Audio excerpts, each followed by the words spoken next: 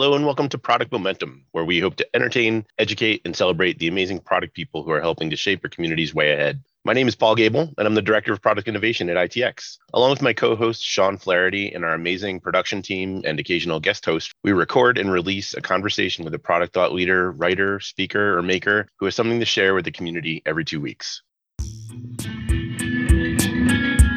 Hello and welcome to the pod. Today we're delighted to be joined by Scott Ambler. Scott lives in Toronto, Ontario, Canada. In addition to being a father and husband, he manages several additional roles, that being consulting methodologist, agile data coach, author, keynote speaker, and advisory board member. As a consulting methodologist, Scott helps people and teams improve their ways of working and their ways of thinking. In particular, his focus is on helping people apply agile data and agile modeling strategies. In 2010, Scott co-created the discipline Agile and with Mark Lyons, which led to the development of both the Agile modeling and Agile data methods.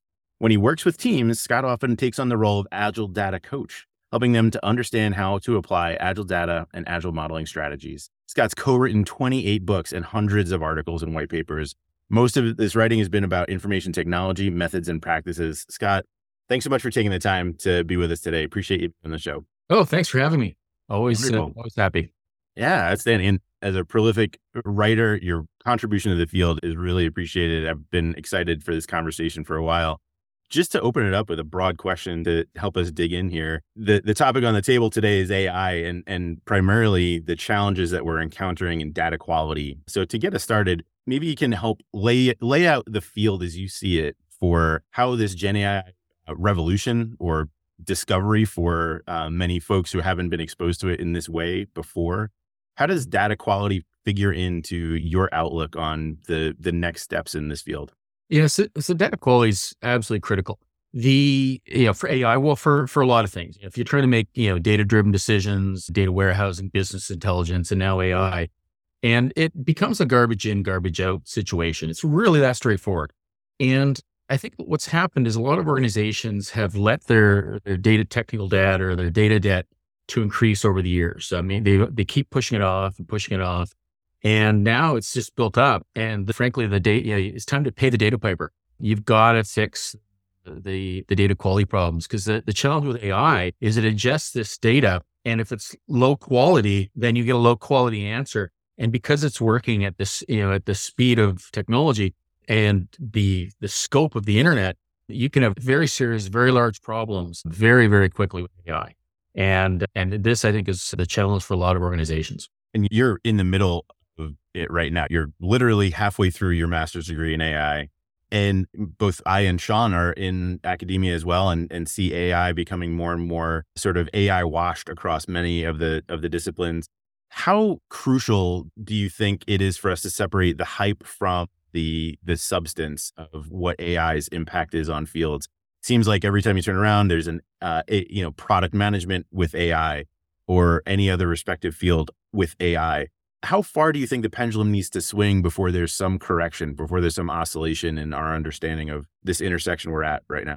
Yeah, so I think we're still climbing the hype curve, and maybe we're pretty much hitting the peak, but it's a little frustrating for me. So like just before ChatGPT came out, at least the 3.5 version came out last fall, I had decided to go back to school. And then like a month later it comes out and all this ridiculous hype. So it's a bit frustrating because it looks like I'm jumping on a bandwagon when I'm really not. So I think the challenge really is that there is a lot of hype. There's a lot of unrealistic expectations. I keep telling people that, I love Gen AI. I think there's some really cool stuff going on and I use it for what I can, but fundamentally Gen AI, the purpose of it is to make stuff up. And so when I ask ChatGPT something, it'll make up a good answer. And this is the thing that drives me nuts. Like some people give me hassle on this and I keep saying, well, wait a minute, give it a prompt, get an answer. And then if you don't like that answer, you can ask for another answer and it'll give you a very different answer. And then again and again and again. So you can see it make up different things to the exact same prompt. DALL-E, which I use a lot for generating images, it's even more obvious. When you give it a prompt, it gives you 4 different images and then you can reprompt it or select an image and say, give me something similar to this. And it generates out 4 things that are sort of similar to it. So yeah, it's just constantly making stuff up. So you need to go in eyes wide open. And when, as a professional, if you're using ChatGPT to write part of your report or part of a marketing strategy, you darn well better read, and whatever it is you copy and paste, you darn well better read it and update it and make it your own. Having said that, though, I think ChatGPT is great for just bouncing ideas around. You can have a brainstorming, effectively have a brainstorming session very, very quickly. And, give me 10 ideas about blah, blah, blah. And it'll come up with 6 or 7 fairly decent ones and a few just nonsense ones. But that's okay. Like, as long as you're able to sift the nuggets out of the garbage, then I think you're good to go. But it all depends on how you're using it. But like I said, go on eyes wide open, use it appropriately. And I think there's a lot of value in generative AI and other forms of AI too. Like Gen AI is the big elephant in the room right now. But I'm hoping that once the hype curve goes down, we'll see people start dealing with reality on the other forms of AI. So you talked about garbage in, garbage out, data debt. Love that concept. We've all experienced it if we've been working on it in a given domain for any period of time. Do you have any good examples of where this garbage in, garbage out, like this problem has manifest? I can't name names, but I've worked with a couple organizations now where they were trying to do a pilot. A couple of them were trying to do pilots in AI, right? So they're a machine learning thing. And what happened was they started out with what they believe and fairly believed to be a 6-month pilot in AI to figure out what they could do and save the universe or whatever the goal was. And they very quickly realized they had a multi-year data quality cleansing problem. So, because their production data just had too many problems with it and bias and just basic quality problems. And it derailed them. And I think this is something we're going to see more and more. So even though there's a lot of hype around using professionals like us using Gen AI to generate text or, images or whatever, or music or whatever you're into, which is great. So augmentation of humans. I think the real bang for your buck is going to be in organizations training, using machine learning and in some cases, large language models like we see in Gen AI, but training their own models and particularly narrow Gen AI. But to do that, they need better quality data. And so they're going to have to clean up their data. So it's going to be several years for a lot of, particularly, the Fortune 500 companies, the insurance companies of the world and the banks, and they're all suffering from these problems. And I think it's come to a head now. So I think we're going to see over the next couple of years, we're going to start seeing more and more business processes or portions of business processes automated by AI. Hopefully that will improve the life of the workers and, truly augment what they do. But, it'll be a couple of years, but I think there's going to be a lot of easy kills, like I said, writing reports and, improving, small little activities that we do day to day, but not like full end-to-end automation. And that'll be a few years away from most companies. And it'll be because of the data that they just either don't have the data or the data they have is just not where it needs to be. Seems to me a great use of AI would be to clean up historical data. Yeah, it is. We're seeing some tools that can do that, certainly point out where the problems are. But to be fair, I do a lot of work in the data warehousing. At least I used to do a lot of work in the data warehousing community. And they've been pointing out data quality problems for a long time. A very common thing for a data warehouse is to feed back because they're ingesting data from all these legacy sources, just like the AIs would. And the data warehousing people, if they're doing the proper job, they're feeding back logs of, here's the data quality problems we're running into. It'd be really nice if you fix them because it's not their responsibility, right? And rightfully so. But problem is nobody, the people that, whatever team or whatever group in your organization owns those data sources, often they're not fixing the data quality problems because they're big and it's expensive and takes time. So fair enough. So I think what's happening now is that, and you can get away with it because in the data warehousing and business intelligence world, because it fundamentally will always be humans, right? The end consumer of the information is a human, and then they can make a decision based on the report or the widgets on the screen or whatever. The challenge now with the AI is that the AI is the end consumer of the data and it's making decisions. So if it can't tell that this data doesn't make sense or the information in the report is nonsense, it won't be able to detect that. So it'll make a decision based on what it's being told from the data, and then, garbage in, garbage out at that point. So I think this is why the data quality issue has come to such a head with AI, is that that it's the equivalent of the last mile from telecom, right? The last mile in the data space before AI was a human that could make a decision and could filter out the garbage from the good stuff. And the problem is now is the AI can't do that. And what happens is you build the AI, you test it, and you get nonsense coming out of it. And it's like, oh, we can't deploy that. So, glad it took us 6 months to figure that out. And this is why we're seeing such a huge failure rate on AI projects. The success rate's like between 15 and 20% if you believe what's coming out of some of the consulting companies. And that seemed pretty reasonable to me. Well, it seems horrendous, but it seems like an accurate number, a very unfortunate, but accurate number.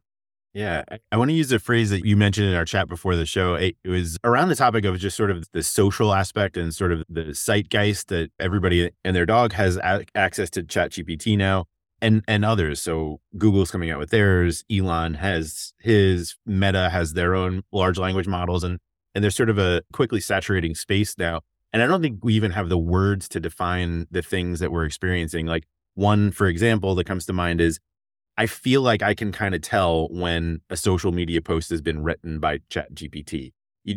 I can't quite put my finger on why or how I know it, but you use it enough and you can kind of tell that's an AI thing. And having this sense of misplaced trust is a really, I think, core element to either driving that success rate from 15 to 20% up, or just saying that's as good as it's going to get. And the last mile is where we need to focus as human beings, because that's where the actual value add comes. This is sort of the crux of what I've been looking forward to digging into with you. How do we as people rightly understand trust in this AI space? And I realize that's a very broad question, but I can't think of how to narrow it down. Maybe you can help me refine the question as you answer it. So that is a great observation, because now the unfortunate thing is that people trust the information coming out of the AIs more than they trust the similar information coming out of people. This is this weird sociological thing, and which is not the answer you'd be looking for, but it is, right? So I think even when you get this gut feel of, oh, that's not quite right, well, it's coming out of the computer, it must be right. And that's like the level of thinking for most people. And that is a horrible, horrible thing, but that's the reality on the ground. So what that tells me is we need to get a lot better at determining, whether or not something is ready to go and ready to deploy. And then once it is deployed, monitoring it. I always like to use the example of a few years ago, Microsoft released a chatbot into the wild. And after 19 hours, they had to pull it from production because it became a raving racist. And it was recommending, we need to go out and kill certain groups of people and stuff like that.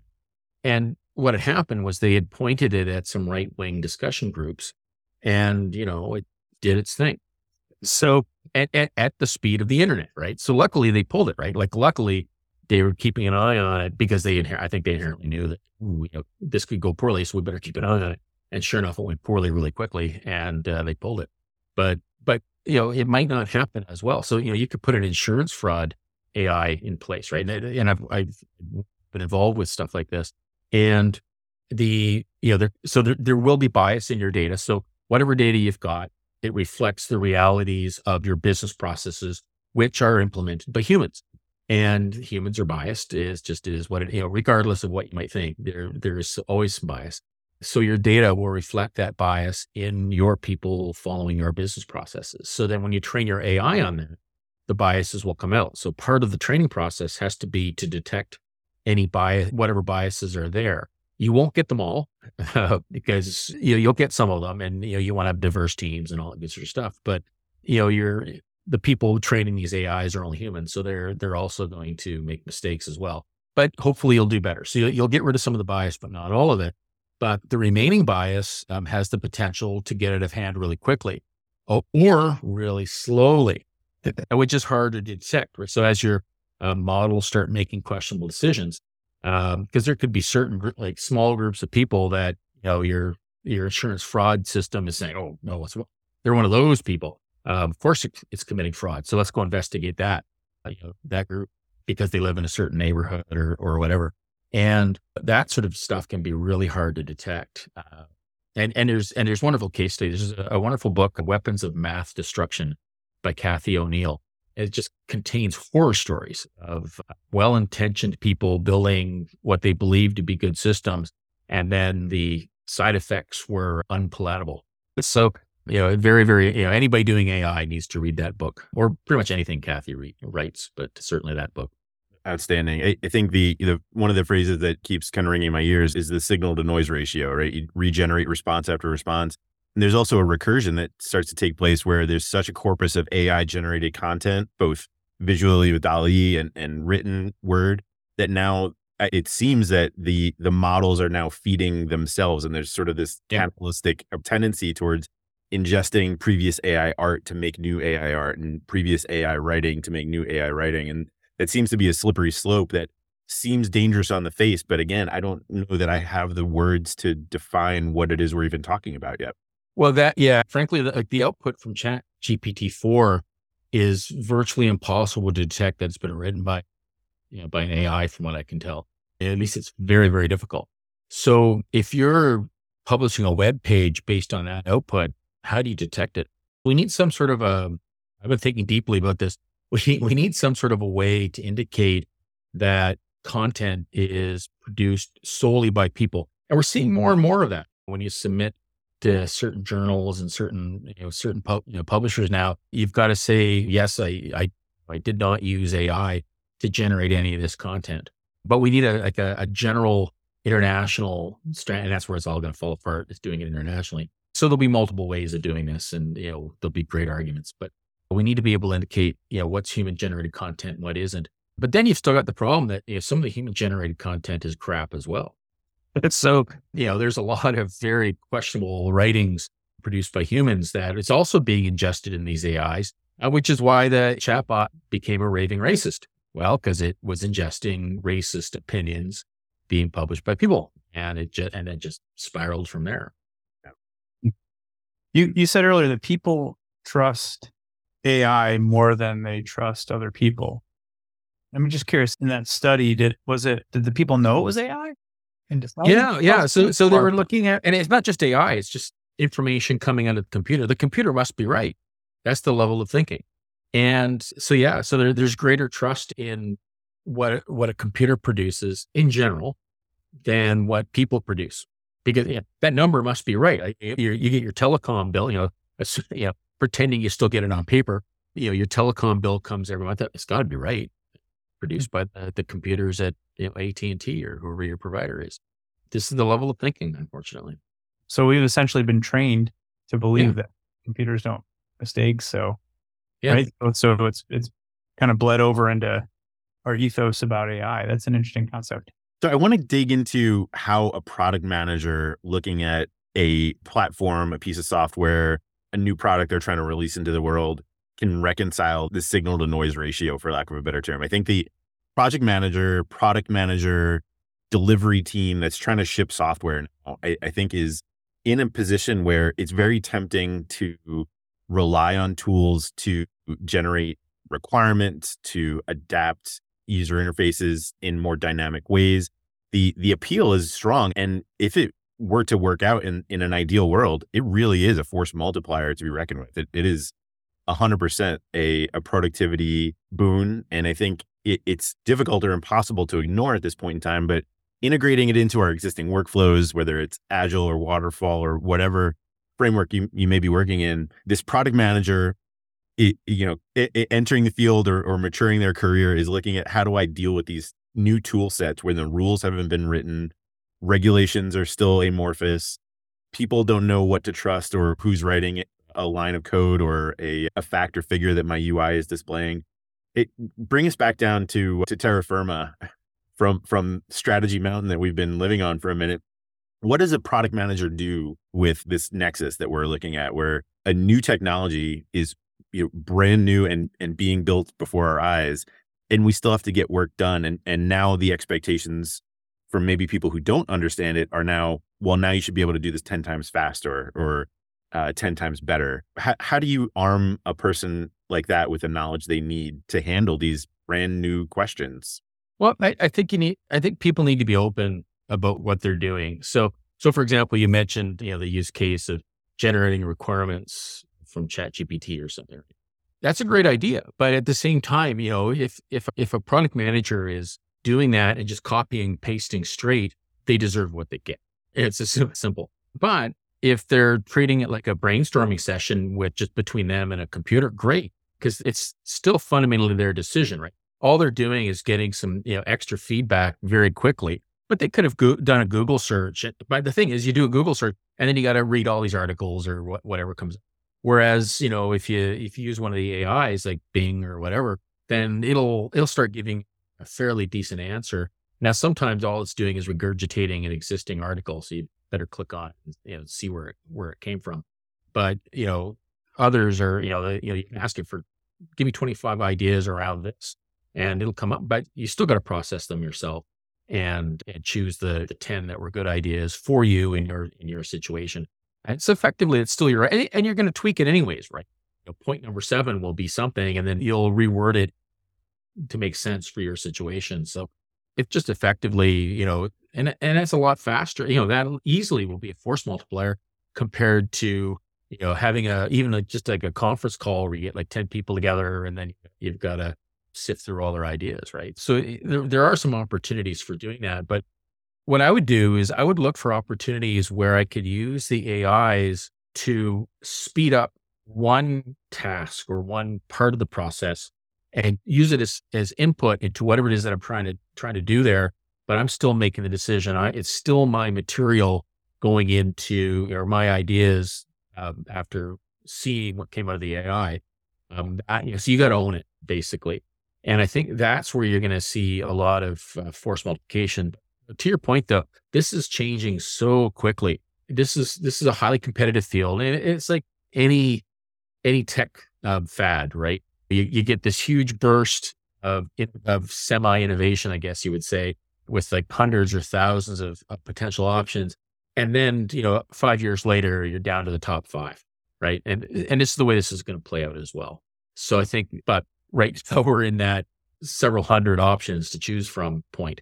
So yeah, you've got to keep an eye on it, and because this does change, talk to your friends, and I think there's a lot of, I've seen a few groups, professional groups now, where they're basically having meetups of, let's share what you're doing and what tool. Let's talk about the tools and strategies that you're using for AI, applying AI in your job, and I think that's a beautiful idea. And for the next couple of years, that'll be absolutely critical for a lot of groups.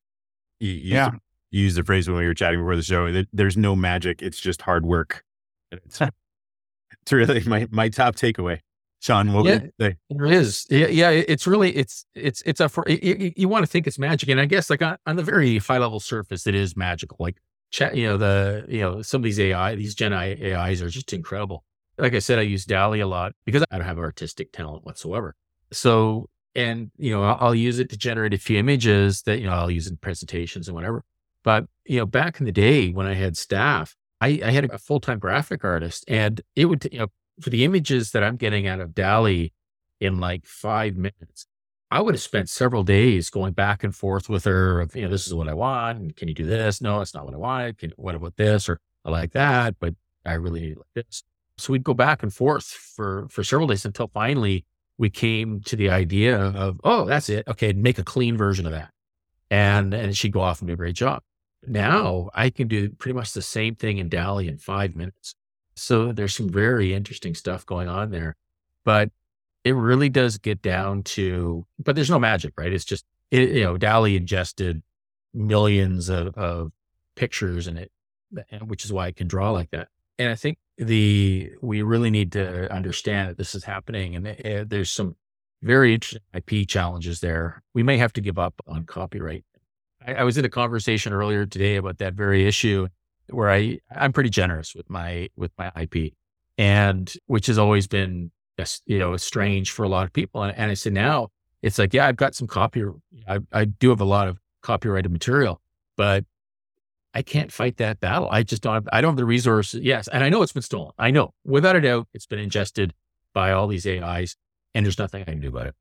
I got to give up, but yeah, whatever, and move on. I just don't have the resources to fight those battles. And I think we need to understand that.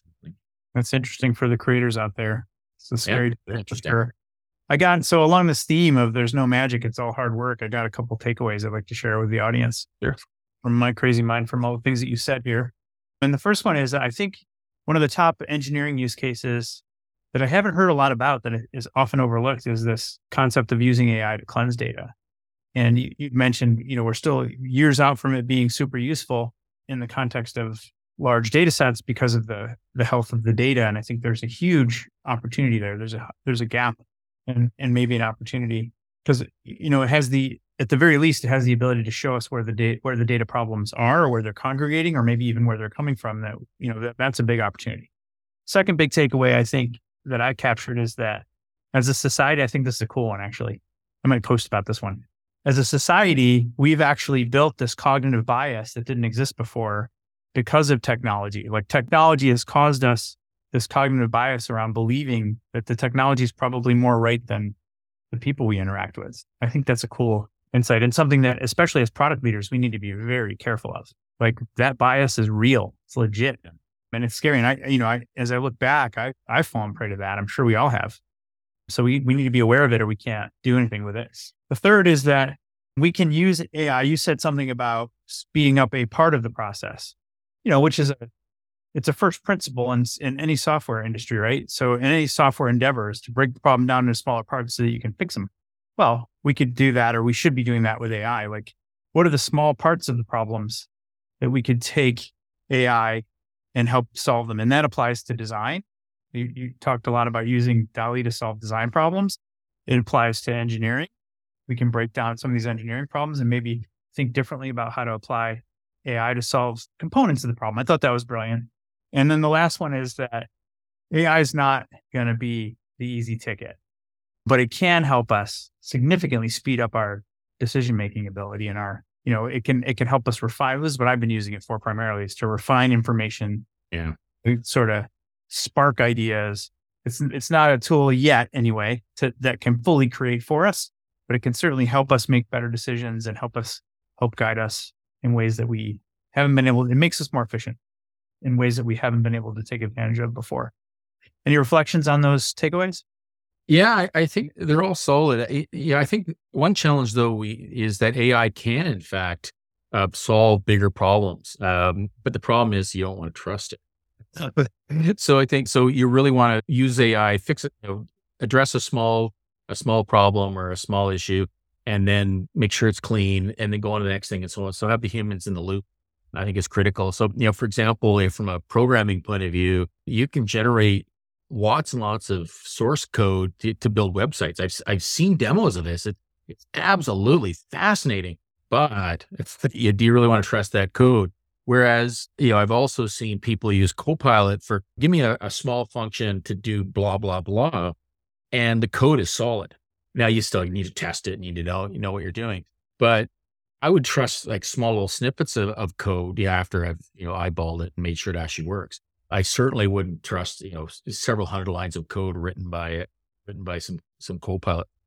Yeah, it might work, but there could be some very interesting security problems there that would get past me because it's hard to look at it's hard to review and fix a big thing. It's pretty straightforward to review and fix a small thing. And I think it's that keep the humans in the loop for the small things, at least for now. Maybe 5-10 years, I could be completely wrong. I could be building entire systems in 5 minutes. Who knows? I doubt it, but you never know. But certainly now, only use it for small things and make sure humans are in the loop. Sound advice. Scott, there's two questions that we ask all of our guests at the end of our shows. And the first is actually interesting because you've used the word a couple of times already. The first question we ask is, what is the definition of innovation to you? When you hear the word innovation, especially germane to the space that we've been in for the past half hour or so, what does the word innovation mean when you hear that? Wow. Great question. So I hate defining words. I'm not Webster, damn it. But anyways, I think innovation to me are new ideas or new combinations of ideas in a context. So, because very few innovations are truly new, right? It's usually the application of existing ideas and combinations thereof in a new context where, those ideas that haven't been applied before. So I think it's, standing on the shoulders of giants type of thing. Awesome. The second question is, what are you reading these days? So what's intriguing to you? What kind of books are you reading these days? Well, because I'm in school, I've been doing a lot of reading in deep learning and machine learning and all this sort of stuff, just from, and, incredible numbers of papers around AI. But on the side, I'm actually, for fiction, I'm rereading Lord of the Rings. And so I'm going through each book one at a time. And then I'm forcing myself to not watch the movie until after I've read the book. So I'm most of the way through Two Towers right now. I reread The Lord of the Rings probably every 10 years or so. So I'm looking forward to watching Two Towers probably between Christmas and New Year's. But yeah, so it's that I've actually got a book over the side, 25, I think it's something along the lines of 25 possible uses of AI. I think the HBR AI books list this year. So it seems to be a pretty interesting book. I mean, these authors are all, the godfathers and sometimes godmothers of the AI field and writing of their various ideas. So a lot of good stuff. I saw Paul light up when you said Lord of the Rings. I think it's required reading in our domain for sure. It is. Deep, rich goodness. We'll be sure to list all those books in the show notes, as well as the other that you mentioned, Weapons of Math Destruction, which I'm looking forward to cracking open. But Scott, it's been a pleasure getting a peek inside your mind and thoughts on the space. Really pragmatic, hands-on approach to how to deal with these very new and sometimes intimidating ideas. So thanks for breaking this down for us and helping approach this with a really level-headed, I think, set of ideals and principles. So yeah, it's been a blast. Cheers. Cheers. Well, that's it for today. In line with our goals of transparency and listening, we really want to hear from you. Sean and I are committed to reading every piece of feedback that we get, so please leave a comment or a rating wherever you're listening to this podcast. Not only does it help us continue to improve, but it also helps the show climb up the rankings so that we can help other listeners move, touch, and inspire the world just like you're doing. Thanks, everyone. We'll see you next episode.